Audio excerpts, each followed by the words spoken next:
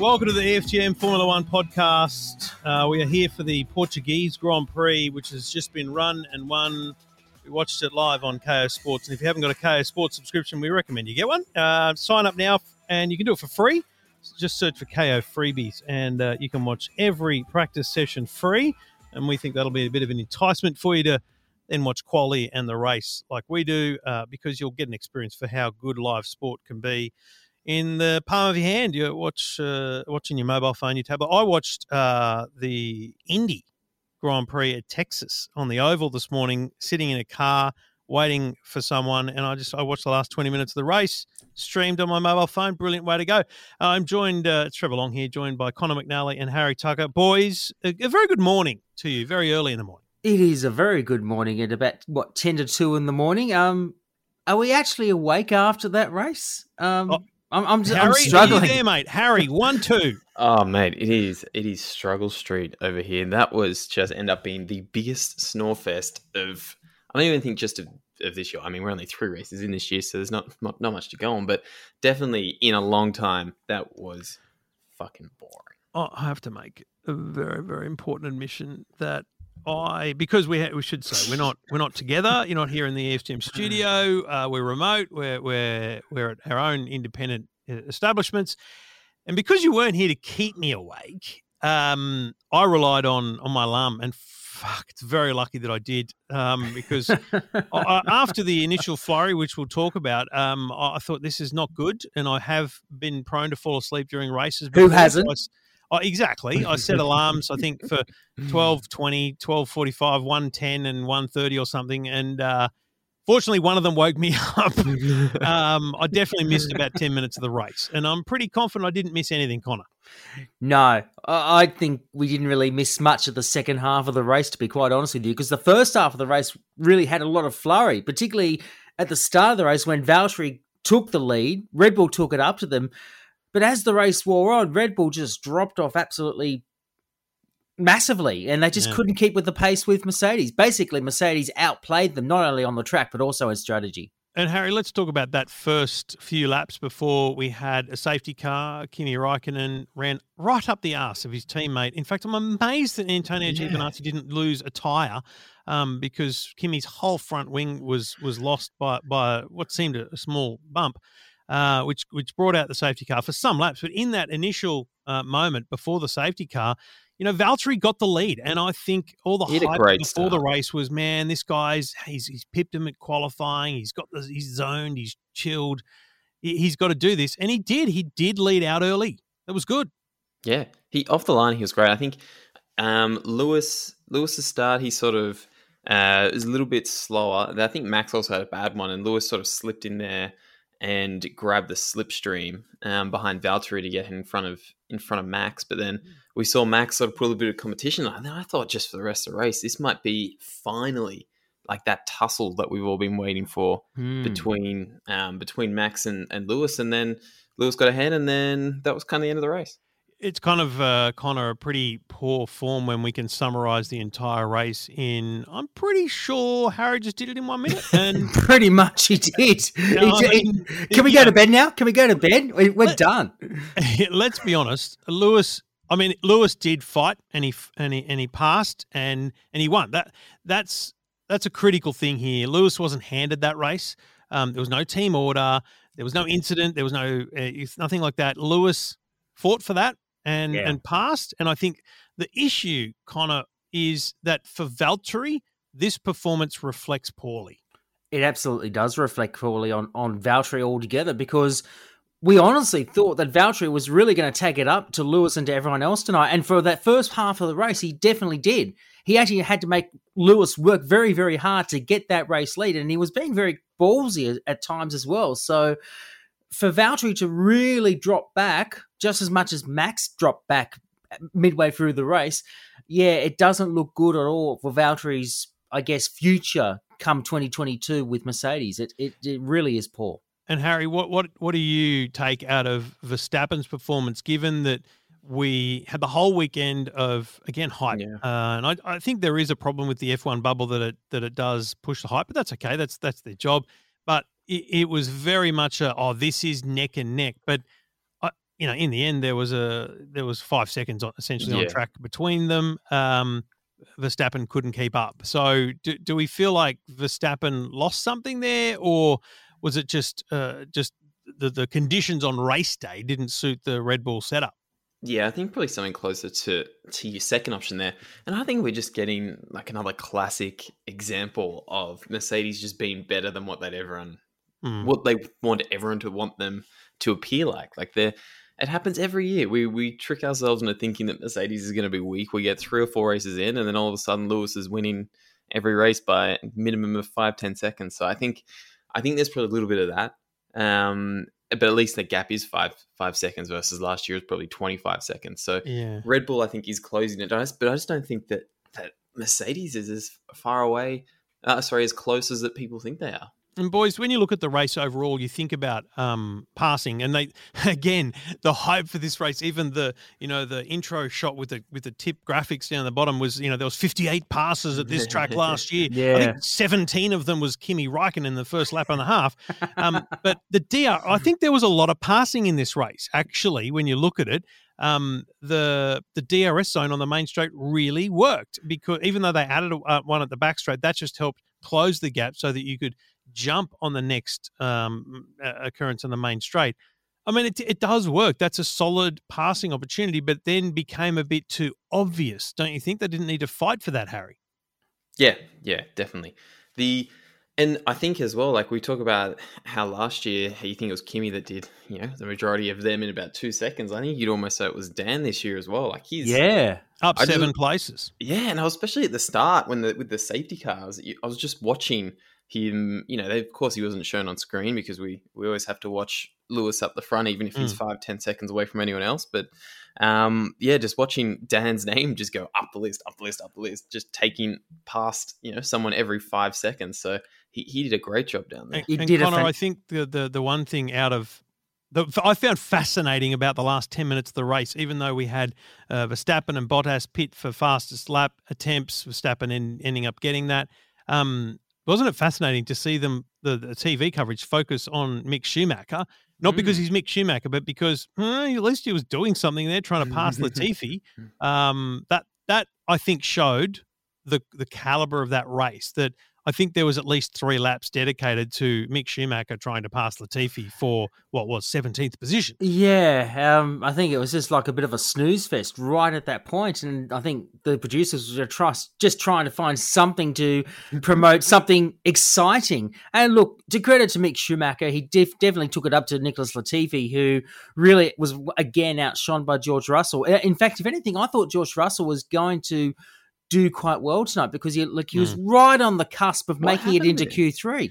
Yeah, there was a bit of to and fro, Harry, wasn't there? It was like Latifi at one point was ahead of Russell. I don't know what was going on. That was I somehow missed completely the George Russell thing. You fell asleep. I might as well have. Yeah, you did. But there was, he started in 11th, right? And I thought, this could be the first chance that he gets his. I mean, he got the points with Mercedes, but that doesn't really count. His first chance for points with Williams, and then it just kind of just bombed it. He fucked it up, didn't he? Like I just think to myself, when is it going to happen for George? When is he going to earn those points in a win? The Nico Hülkenberg of just points now? I think so. That's the way it's happening at this point. It's we just have to call him Hulk now, Hulk Russell or something. I don't know. So I think the number one takeout from this race overall was that the 2020 race with the slippy new surface and it being a new track and the hype of them just getting races over the line in a terrible year actually distracted from the fact that this may not be the ultimate Grand Prix circuit. Either that or Mercedes and Red Bull's dominance and distance from each other is actually problematic for the sport still in 2021, and we're finally seeing that now. So, I mean, that's a pretty simple look at the race overall, folks. Hamilton from Verstappen, from Bottas and Perez. So Mercedes, Red Bull, and we'll get into some of the other analysis as we kick through.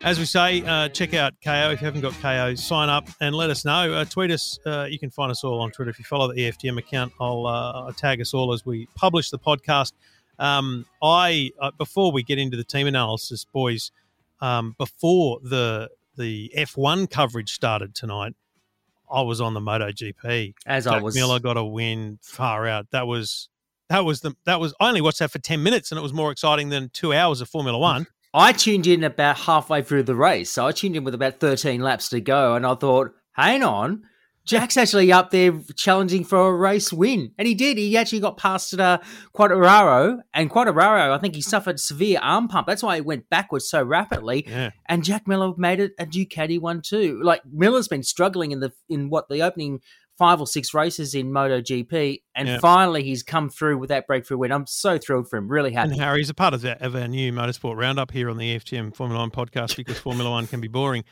Indy. I mean, we had New Zealand 1-2, and Scotty McLaughlin getting his first podium in IndyCar at his first ever appearance on an oval track. I was a bit worried then you were about to ask me about MotoGP. I don't think I've watched one full race my entire life. So you need to get on board. You need to get on board, mate. Bikes just don't do it for me. I don't know. The only reason the bike coverage is amazing is the camera they have on the back that gyros. It actually it stays level when the bikes tilt, and I think that's brilliant television. You're just watching it for technical marvel. Yes, 100%. Anyway, so let's get back to Portugal.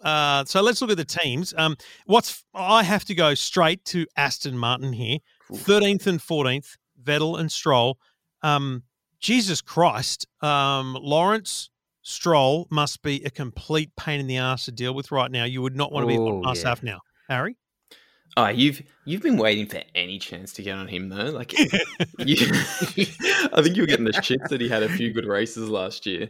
But no, I think you're right this time. I think the car's definitely slower than what they thought it was going to be. It's a shitbox. The regulations have hit them harder, and then they haven't been able to. What was the line that Otmar used about not being able to adapt or whatever in Drive to Survive? Make the most out of I don't know, whatever he said last year about everyone cracking a tantrum about crying poor, even though he's got bazillions. Yeah. It's like that whole thing, we've got bazillions of dollars, but we've got to spend years building the wind tunnel.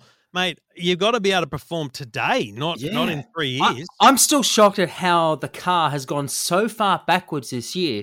As I said, it's now a shitbox. And to the point now that because Stroll's pretty much clearly the team leader against Seb, who's really out of sorts, so they gave Seb an inferior brake package going into qualifying over Stroll because Stroll was obviously the clear team leader. Yeah, they said that they had an update package that came a week early. It was meant to be for Barcelona, but they only had one of them, and their rule in the team is the leader in the championship, the person who's ahead in the championship, gets that upgrade. Right. So that's Stroll. I'm going to give them that over the daddy's boy theory. It didn't make a rat's ass of difference really because they both well out of the point. Vettel beat him anyway. Yeah, exactly. Connor, the standout though in the team competition is looking at the performance, both the progression of Ferrari and the performance of McLaren as a team. There's definite speed in both those cars. Absolutely, and looking at the driver standings at the moment, both McLaren and Ferrari drivers are starting to feature quite prominently in the standings, not only in the drivers, but also in the constructors. So we might as well go through the standings quickly. Lewis Hamilton leads 69.7 ahead of Max Verstappen on 62. Third, Lando Norris, 37 points. Now, there is a fair gap between second and third, but that's the telling sign that Lando is ahead of Valtteri by 6 points. So that's the telling sign. And then, of course, you've got in fifth position Charles Leclerc, sixth position Sergio Perez. So Charles ahead of Sergio. Then in seventh position is Daniel Ricciardo. Eighth is Carlos Sainz. So in the teams, though, obviously Mercedes and Red Bull are way out front. Yeah. But the gap, that battle for third is going to be just as exciting this year as it was last year. So Mercedes on 100 points, Red Bull 84, McLaren third on 53, 9 ahead of Ferrari on 42. Mm-hmm. Then you got Alpine on 21, Aston Martin and AlphaTauri equal on 7, and then Alfa Romeo rounds out the field on 2 points. And Harry, I think Sainz's result in 11th, missing out on points, is not a reflection on Carlos Sainz, but more a reflection on strategy. They They pitted him essentially too early for mediums. He had to go 44 laps on a set of mediums, which simply had everyone passing him. He got passed on the last lap by Gasly. I mean, Ricciardo swooped up on him in the last couple of laps, and then Gasly got him on the last lap. But, overall, though, he has performed very well in the Ferrari. I don't think Charles's 6th and his 11th is an indication of his performance on the team, Harry. No, not at all. I think of all the big names that have moved teams, your Dans and the like, I think he's done the best. Adjusting to the new car. Like, he moved to, I think he's moving to Italy last year to embed himself in the team, getting to drive older cars, to get up to speed has really helped. Like he seems the most confident of all the drivers that have moved cars. So like you said, I don't think his results today that he's, however, what did he finish? 78 seconds on, 20 seconds slower than Leclerc? No, I don't think that's fair, representation of where he actually is. And it's kind of fascinating because if you look at that whole, drivers that switch cars or switch teams, I heard Christian Horner in the pre-race show on Sky say that there wasn't much point giving Checo time in an older car because it's an older car. But now you think about what Dan said to me about switching cars, and he talked about simple things like the mirrors. He wasn't actually talking about the performance of the car. He was talking about the feel and the adjustments you make, the position of the mirrors as you look through a corner and different things like that. That's where Carlos is getting bum time in a car that may have those same intricacies that differ from what he had in a McLaren, Connor. Absolutely. And when you go from one car to another and you're not used to it, like, it's quite clear that Dan is still not very comfortable in that McLaren right now, and he's probably taking a little longer to acclimatise than what he should be doing at the moment. But the end goal for Dan is 2022. He's going to be in a brand new car for 2022 because of the new regulations. But at the moment, he's struggling because Lando's got a superior edge over him because he knows the car back to front. Even though the engine is different, Lando knows the car much more intimately than he does at the moment. But, Harry, the team award for the day would have to go to Alpine. Oh, yeah. 7th and 8th. That shocked me. And Alonso, 7th and 8th. And frankly, their performance all weekend has been brilliant. Alonso, like Ricciardo, just actually struggled with qualifying and was just the victim of qualifying. Ocon was the star of qualifying. But, 7th and 8th, that's the most consistent of any team outside of Mercedes and Red Bull. I think last episode we basically written them off. Exactly.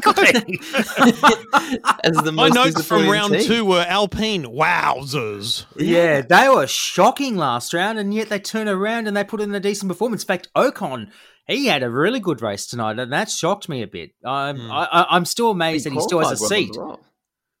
So it wasn't just tonight. It was just like Trev said, the whole weekend. He was right up there. And you know what? Maybe this is the pace and it's not what they've been doing the first couple of races, and they're starting to adjust. Like it makes sense because that was the trajectory that they were on last year. And when Dan... That's right. Yeah, it didn't make sense. You're right, Harry. It didn't make sense that they would just go backwards after their jump up in 2020. So maybe this is it. Maybe this third place is going to be even more exciting than we think. Maybe it's Ferrari and McLaren and Alpine and like AlphaTauri. Like there's basically every team that's not a Williams and a Haas could be competing for that third place. Yeah, I mean AlphaTauri, not a great result for them today in 10th and 15th. Williams, I think, as we noted, there was something weird going on there with Russell. He could have performed better. And just finally on the team front, Connor, Haas, I mean, here's the thing.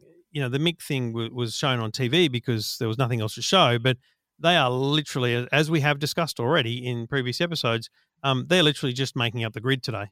They're making up numbers, pure and simple. And I don't know if they're hoping for a miracle come the new regulations next year, or Gene's going to keep kicking the tin. I mean, I know he's not really kicking the tin as such now because he's now got sponsorship money, but how long can they keep going the way they're going at this point? That they have really struggled. In fact, I think they've not made it into Q2 since the second half of last season. And that's a telling sign. When the car is so fucked, they can't even get out of Q1. They're basically doing a Williams right now, and it's showing by virtue of the pace and also of the fact the driver caliper, not including Schumacher. I mean, when you've got someone like Nikita Mazepin who's just causing more havoc than what it's worth, and he caused havoc tonight by delaying Perez and copped a 5-second penalty for his trouble. So, How long can they keep up with that? I don't know how long they can do that. Well, the search they've written a year results, off, the right? Google Trends carry for Uralkali, which is that weird sponsor. I mean, they peaked really well in March, but they're declining now. So stand by for that to go pear-shaped. Yes. Isn't the rumor that they're buying it off Gene Haas? Wow. I mean, Ooh. And it's going to be the Uralkali Formula One team, no longer the Uralkali Haas Formula One team. if So- that keeps Mazepin in a seat, Of course. what And I about me think- calling him Mazepin? That was they're very noble of me. use his proper name, thank you. Show some respect for Show Mazepin. some Respect. There's no fucking respect for Mazepin. All right, there it is. There it is, folks. No respect for Mazepin. You heard it here.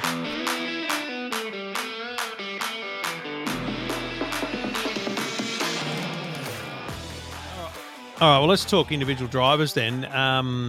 Obviously, we can talk about the top four, but, Hamilton really I feel like today, I'll be honest, he did actually show why he is the number one driver in that team, not because he's a, 7-time world champion, but because he outclassed Bottas. I mean, it's as simple as that. He really does outclass Bottas, and Bottas has to accept that that's his position or scoot on. Well, you end up 33 and a half seconds ahead of Bottas today. And that was with... Wait, did Lewis... No, he didn't do a stop, though. Fastest lap? No, he didn't do a fast No, lap. it was but it was No, 10, it was- it was 10 seconds because there was about 5 seconds between first and second and second and third. So, it's not a good the thing is they were neck and neck, battle for 5 or 10 laps, and then Lewis got in front and Lewis got away. The point is, I think Bottas was unable to get away, Lewis was able to get away. Whether the gap's 5 seconds or 50 seconds, it doesn't matter. He got away. That's what matters, Connor, and I think that's what doesn't bode well for Bottas in the year ahead. No, absolutely not. And you just got to wonder what Toto's thinking in his mind at the moment. I mean, he was very coy about, the way he's been treating, Valtteri and George after that incident 2 weeks ago at Imola. So, yeah, I don't know. Maybe what happened in Imola has maybe played on Valtteri's mind quite a bit, and it certainly knocked his confidence a fair bit also. But who knows? Like, he's a professional. He'll come back and hopefully will do okay in the next race, But, look, he qualified on pole. I got to admit, Valtteri did very well last night qualifying on pole position, but, we've seen this a number of times. Every time he qualifies on pole position, it doesn't necessarily translate into a race win, and something just happens. It's like he just loses pace, or he just can't keep up with Lewis. Once Lewis gets ahead of him after he leads for a while, it's like he has a sudden drop in performance, and it's just it's like a confidence zapper altogether for him. I think, Harry, you got to remember that he qualified on pole, but both Mercedes did not add to their qualifying performance with their final run because they went out on mediums.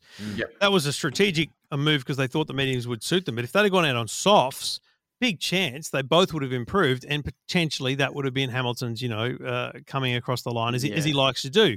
The other one I think that's really worth noting here is Lando is absolutely shining in McLaren.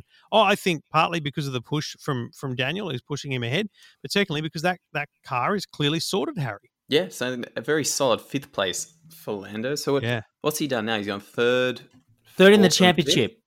Third Like in the his championship. results? Was that what he's got? Was it a 3, 4, and now 5? Yep. Yeah, so he's doing great, and I think it's a bit of the Daniel coming in. Daniel's won a lot of races back with Red Bull, and someone like he said he can learn from, and who's going to be real competition there. And I also think he's in his 3rd season now, and that expectation changes. He's slowly moving from being that just the young rookie kid in the team who who's got his years to grow into to now you have to start delivering. Like you have to live up to the to your next contract and things like that. So the pressure is on Lando as well. I don't think the pressure is just on Daniel. I agree. And it's I interesting, agree too. Connor, I don't know if you saw the interview with Rachel Brooks and George and Lando sitting on the track. It was a bit weird interview because they pretty much spent most of the time talking about George's crash, but they did at the end. They talked about Lando's kind of off season and 21 so far, and how he's not doing as much Twitch streaming, which is live streaming, computer gaming. It's fascinating because that was a solid niche for him. It was a solid market for him, but he basically admitted that it's giving him focus on what he needs to do, which is drive, be a driver, perform, focus. And while, computer gaming simulation is a good, I guess, brain trainer, it ain't preparation for a Formula One Grand Prix, Connor. No, it ain't. And in the end, you basically got to keep your eye in and be focused on the job at hand, and that is winning races or being at the front of the field. And like you said, doing the simulation thing doesn't necessarily train you to be that way, to be at the front of the field. So for him to sort of scale back what he has been doing in the past and focusing his energies on trying to win Grand Prix, getting more podiums and being the best he can possibly be, has probably been a great benefit for him, because I think he's fully aware that now that Daniel has come into the team and pushed him on, he's had to step up as well. And as a consequence, he's now sitting third in the championship ahead of Valtteri. So, I think Lewis and Max might need to start watching their backs a little bit. Maybe not straight away, because the gap is quite substantial at the moment between themselves and Lando. But Lando could have a chance of winning some races this year. The car certainly has the goods, but it all depends on a number of factors where, they can go Lando's way. Yeah, and Harry, I think Gasly's performance is brilliant too this year. As much as they're still very much mid-pack and the back of the mid-pack thus far, he's outshining Yuki. He's clearly racing when he can. He was close to Ricciardo. He nearly caught him, but he's outperforming that car, and I think this is a good sign for Pierre.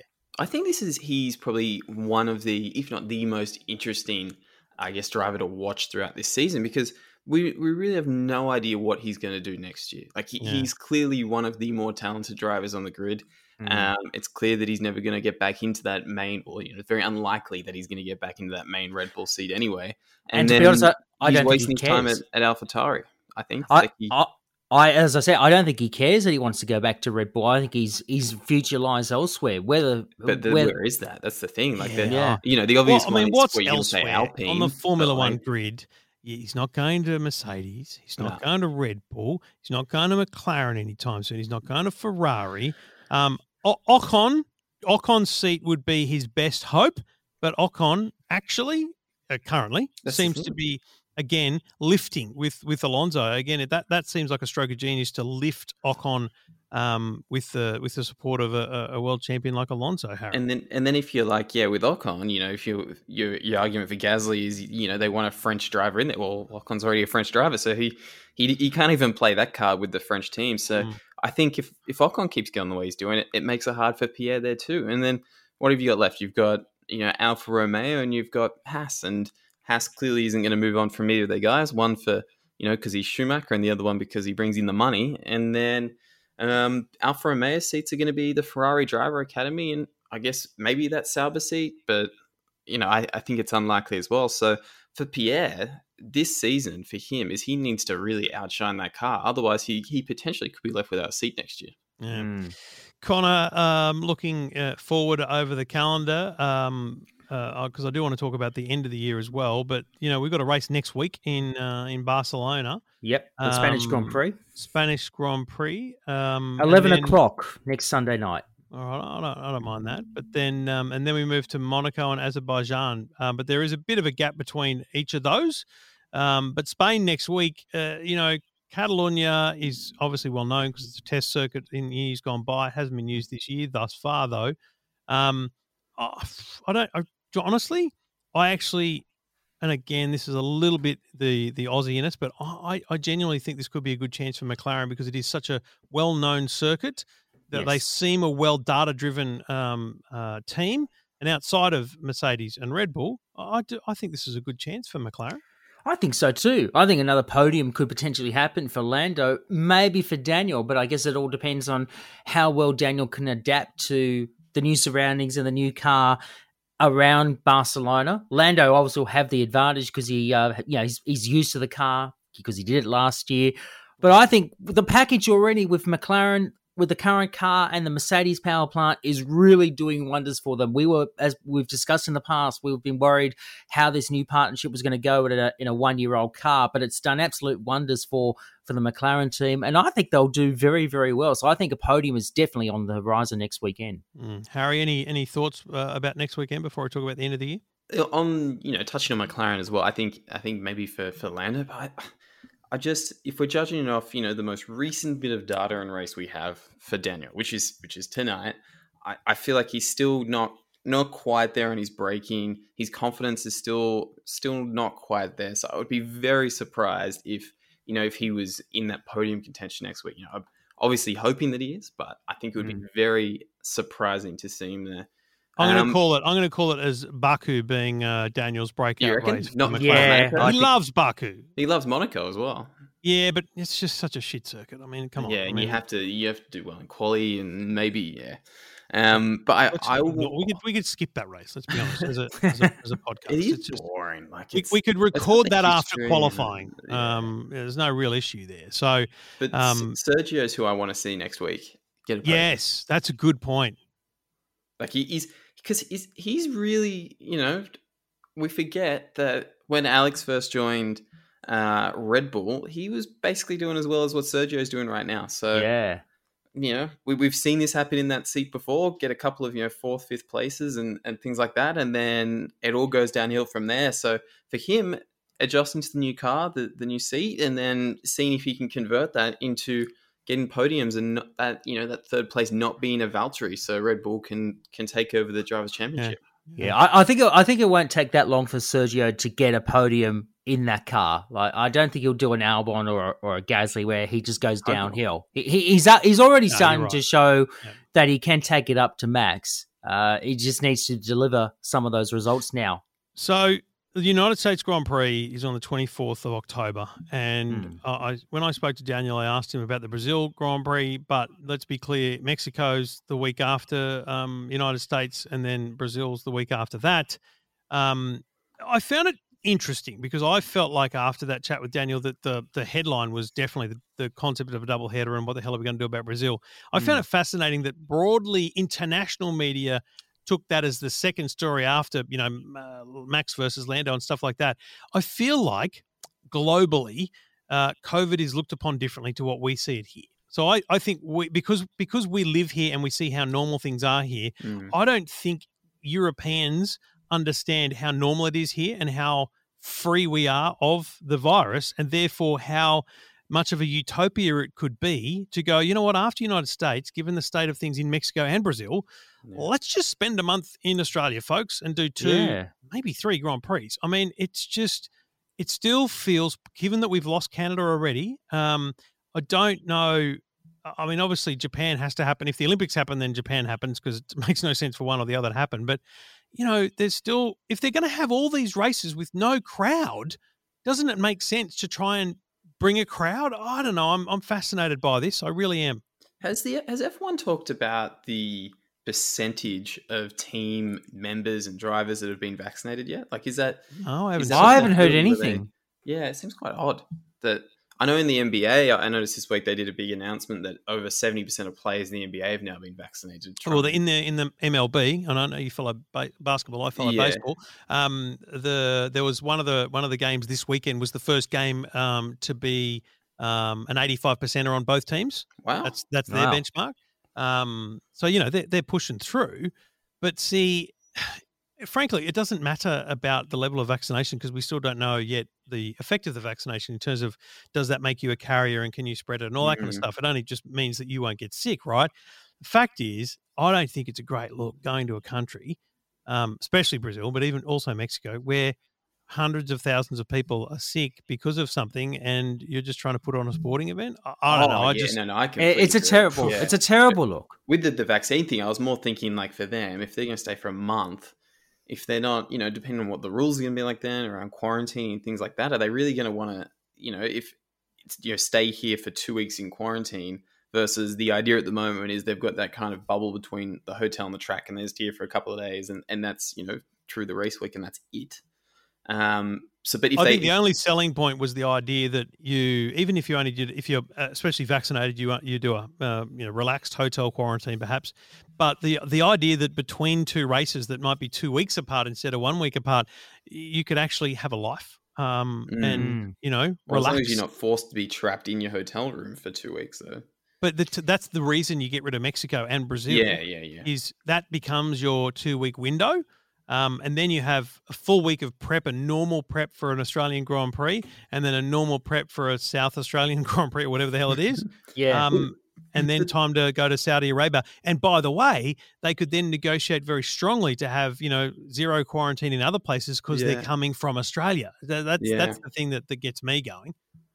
Anyway, I'm just over. No, it actually talks common sense. And I think, like you said, with the way Mexico and Brazil are right now with their infection rates and the fact that, I don't think they're going to be vaccinated for quite some time yet, it's a no-brainer to spend, a fair chunk of time in Australia at that end of the year, because it would be good to, I think, have 2 Grand Prix. It would be crazy not to take up on that chance if it happens, and particularly if South Australia can get the certification to host a Grand Prix with the Bend. And I think the Bend would be a fantastic place to hold a second Grand Prix. I don't think the Bend's been certified yet, though.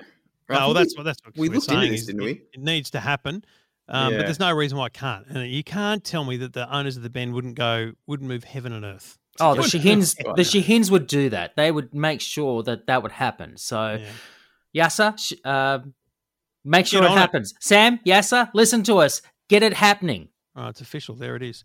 All right. Well, it's very early in the morning, and I don't even know what happens now with a remote record, but we've got some work to do. You guys get to go to bed. I'll make something happen, and you can listen to this, folks. You already have, so that's irrelevant, really, isn't it? We'll be back next week for the Barcelona Spanish Grand Prix. I'm quite looking forward to that. I really like Barcelona, and me too. It's going to be a fun race. Hopefully, we get something a little bit more exciting than what we just had, boys. But anything would have to be.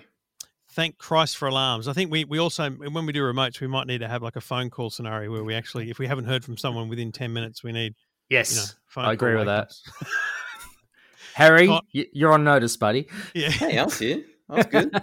Yeah. I feel like you haven't admitted that you fell asleep. I did not fall asleep. Okay. I was good. I mean, there was a couple of, when you're doing like your eyes are, your head's sort of nodding, your eyes. Yeah, I was there. I was at that point tonight too. I was doing those ones, but there was I got up and vacuumed at one of those points. All right, we'll be back next week for the EFTM Formula One podcast. Thanks to KO. Log in, sign up, get a KO freebie, and enjoy practice live from the Barcelona event next week on KO Sports. Boys, talk to you then.